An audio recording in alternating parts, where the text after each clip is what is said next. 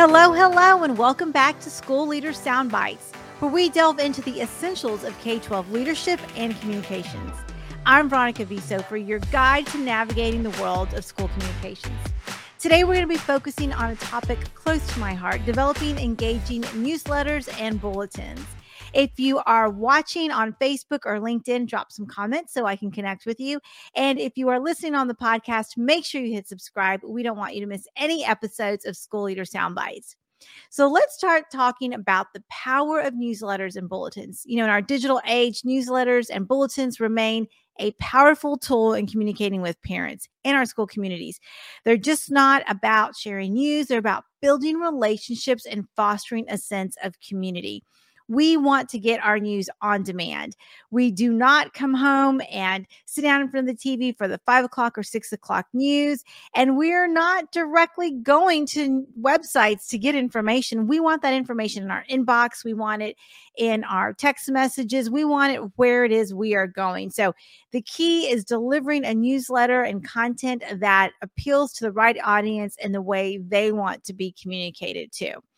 In some recent data that was polled together from 18 to 19, that school year, 2018, 2019, school communication with parents was most commonly communicated through with school-wide newsletters. So that includes memos and emails. So 89% of parents reported for the 2018-19 school year that they got most of their information via newsletters. And that's the most recent information that we have. So it demonstrates how important it is to leverage your newsletters as a communications tool. Yes, they still want to receive text messages. Yes, they still want to receive information in the school folders that come in, especially at the elementary school level. But the most important way that you can tap into the way our parents communicate is through digital communication, and they prefer newsletters. So let's think about this. Let's think about what a well-crafted newsletter can do to turn passive readers into active community members. We want to transition from them just reading our information to doing something with it. That's what we call engagement, and that's why it's relevant. In other words, parents and our readers want to know what's in it for them. How is this going to help them? How is it going to help them with their students, with the community as a whole? How is this going to help them support what's happening in their classrooms, on their campuses, and in their community? Homeowners without students in our schools are just as important. So how are we leveraging newsletters to communicate with that group of people? Let's talk about how that content can really engage them and how we can start driving ambassadorship. So there's a couple of things we're going to talk about today. We're going to talk about knowing your audience, knowing how to connect our content to them. In other words, content variety. We're going to talk about visual appeal and why that's important, consistency, and then interactive elements. Those are all going to be really important. So knowing your audience, understanding what their needs are, what their interests are, and knowing how they're connecting with us, whether it's as a parent or as a student or as a staff member or even as an elected official. That's going to be important for them to know too. And then making sure that there's a variety of content, mixing it up with interviews, with successful stories, with upcoming events. Calendars are important. Having helpful resources, having links, having videos, driving them to other places. Anytime you can boast that SEO or really make a difference in what's happening in your search engine optimization process is going to be important. So make sure you're tapping into those resources. And how you do that is making sure that it's visually appealing. There's lots of layouts. There's white space. You're being really smart with the video content and the graphics. Infographics stand out. Having those pull-out quotes are important. Nobody wants to sit and just read line after line after line of content. We need to make sure that it's visually appealing. So if you've got a great template that you can use, make sure that you are mixing it up a little bit so people aren't just looking at the same format over and over. Some folks are using Canva or S'more. There's a whole bunch of tools out there that I highly recommend, as long as you're mixing it up, because the eye needs to be able to get disrupted when it's looking for content. And so you disrupt it with videos, with art, even using student art, student voice, again, using those pull-out graphics. And when you're thinking about photos, make sure the photos are appealing to the parents, that they're not just group shots taken from far away, but we are using some of those tips that we learned in journalism school and using photos that tell a story, that show facial expressions that really appeal to folks. And make sure, more importantly, that we're using diversity as one of our measures. So if you've got students from athletics and fine arts, make sure that you throw in some academics in there, robotics. Make sure that we're highlighting the debate club. We want to talk about all the diverse things that are happening, maybe floral design or auto mechanics. And then if you've got students that are in your special ed programs, tap into what they're doing as well so that parents can see what we're doing for all students in our district. It's just really important. And you can do that visually. You don't have to use just words for that. And then consistency. I talked about consistency earlier, but making sure that your newsletters are coming in on a regular schedule, that there's a predictable schedule, that they know that it's going to happen on a particular day of the week. Maybe your newsletter is going to come out on Friday afternoons, or maybe it comes out on Wednesdays. Just building habits are going to be important. We have to train our community on what to expect from us. Training is half of the battle. If they know it's coming, they're going to look forward to it. Now, the trick with that is if you skip a week, they're going to know, and they're likely going to reach out and give you feedback on that. So make sure that if you are skipping a week, that you let them know ahead of time. Hey, the district is going to be closed next week, so we won't be providing a newsletter. But for up-to-date information, check out our website or check out our social media posts. Train your community on how you're going to communicate with them. And then those interactive elements are going to be important. Include quizzes or games, include surveys, give them a feedback form so that you know how that they're using the information. Ask them, are you enjoying this? Did this newsletter provide you the information you were looking for? And then use that data to drive changes. Because if you are using that data to change your newsletter, then they're going to realize that you care about what they think and that you're doing something about it. So take advantage of their engagement while you've got them there in the newsletter. We've got to be able to turn our passive readers into engaged readers. It's all about engagement because we want to build trust with our community. So before we dive a little bit deeper, I want to give a quick shout out to our sponsor, K-12 Insight. They have an amazing platform called Let's Talk. It's one I have used in several of my districts. They support school leader soundbites because they know how important it is to engage with our community. They've got amazing tools that can streamline your communications, bringing you efficiency and clarity to everything that you're doing with your district. So make sure that you tap into K-12 Insight. They are game changers. If you want more information, go to k12insight.com/SOPHER to learn more about what they can do for you and your district. I'm happy to talk about how they helped me in all the districts I've been in. Now back to tips on developing engaging newsletters.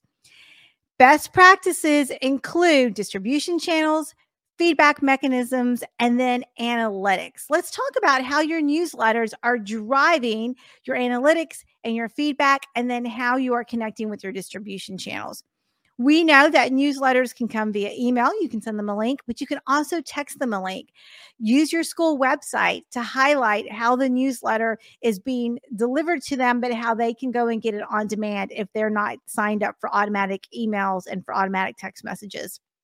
And then also make sure your social media is encouraging them to sign up for your newsletters. Because if you've got readers who do not have students in your district, they're going to miss all of your communications. So those parents or those community members that don't have students in your system, maybe they're parents of school-age kids that are in private school or homeschool, they're going to want to connect with you. So make sure you give them an easy way to sign up for your newsletter. Maybe it's using QR codes on yard signs. Maybe it's using QR codes in your local newspaper so that as your community is reading those articles, they're connecting with you in different ways. You want to make sure that all your distribution channels are still able to connect folks so that you can get them on your email list. And then we talked a little bit about feedback mechanisms. I highly encourage you to have a call to action in every one of your newsletters. A call to action simply means that you are asking them to do something with this information, like click here, give us feedback, share this newsletter with someone. And it's really important to track this data. Analytics can really drive and improve the messaging that you're creating. Track your open rates. Know how long they're staying on your newsletter page. Are they clicking through on all of them? Are they just watching your videos? This will actually give you a lot of information on how this particular group of people is using your newsletters. And this is going to be important as you think about election season. A lot of school districts across the country are going to have elections at different times of year, not just in November, but they may have them in May, or maybe they may have off-cycle elections. But as those folks are going to the polls, you're going to want to drive information to them. And if you've got a strong newsletter email list, then you're going to be able to communicate with them in the times that you want to communicate. That's why it's important to also have different email lists for maybe elected officials so that you can keep them informed of what's happening in your district, especially as you think about the legislative sessions happening in your particular state. So tap into them. Another tip that I have for you is making sure that they are all branded. All your newsletters need to be branded, whether they're school, campus newsletters, or district newsletters. So when I think about how I've used newsletters in the districts that I've been in, I have oftentimes used them as a marketing tool, and that's been really successful. So when I have used newsletters as a marketing tool, I've made sure that I had different distribution channels. So I had a list of parents who were in our district with school-age children that were not enrolled in my school district, and I had those email lists. I also had a list of folks who used to be in our district, so they know a little bit about us, but they've maybe chosen an online school or were homeschooling. And then I had a list of what I would consider those 65 and older, but they weren't necessarily 65 and older. There were folks who qualified for our gold card, which in the districts that I've been in was a program for our community over a certain age to come into the district, provide us their contact information, and then have a card issued to them that gave them free admission at all athletic events and fine arts activities. So when we put together a newsletter just for them, I usually did it quarterly. I highlighted whatever they were interested in, whether it was fine arts or athletics. And then I also invited them to connect with us in a lot of different ways. And that was really successful.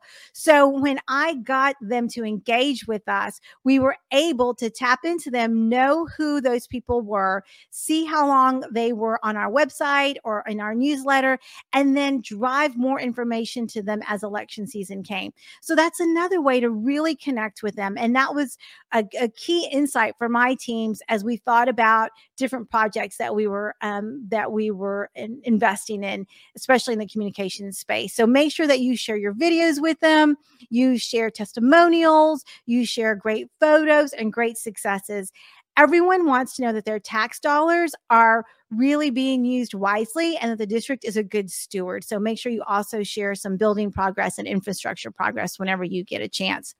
So as we wrap up this episode, remember that engaging newsletters are a great way to not only share information, but to create ambassadors, to build trust, which is one of the foundations that you need for a successful school district. We want to connect those passive readers into engaged readers, readers who are sharing your content, who are connecting with you, who see themselves in what's happening in the district, who are proud of what's happening in the district, and they ultimately become true ambassadors for the district. So make sure you're giving them information. So as I wrap up this episode, make sure that you connect with us, share information with other colleagues in your district, and know that School Leader Soundbites is here to support you in all of your communication needs. So if you have any questions, drop some comments for us. Send me a message. You can find me at veronicavsofer.com, and we look forward to sharing more information with you in future episodes. Until then, happy engaging.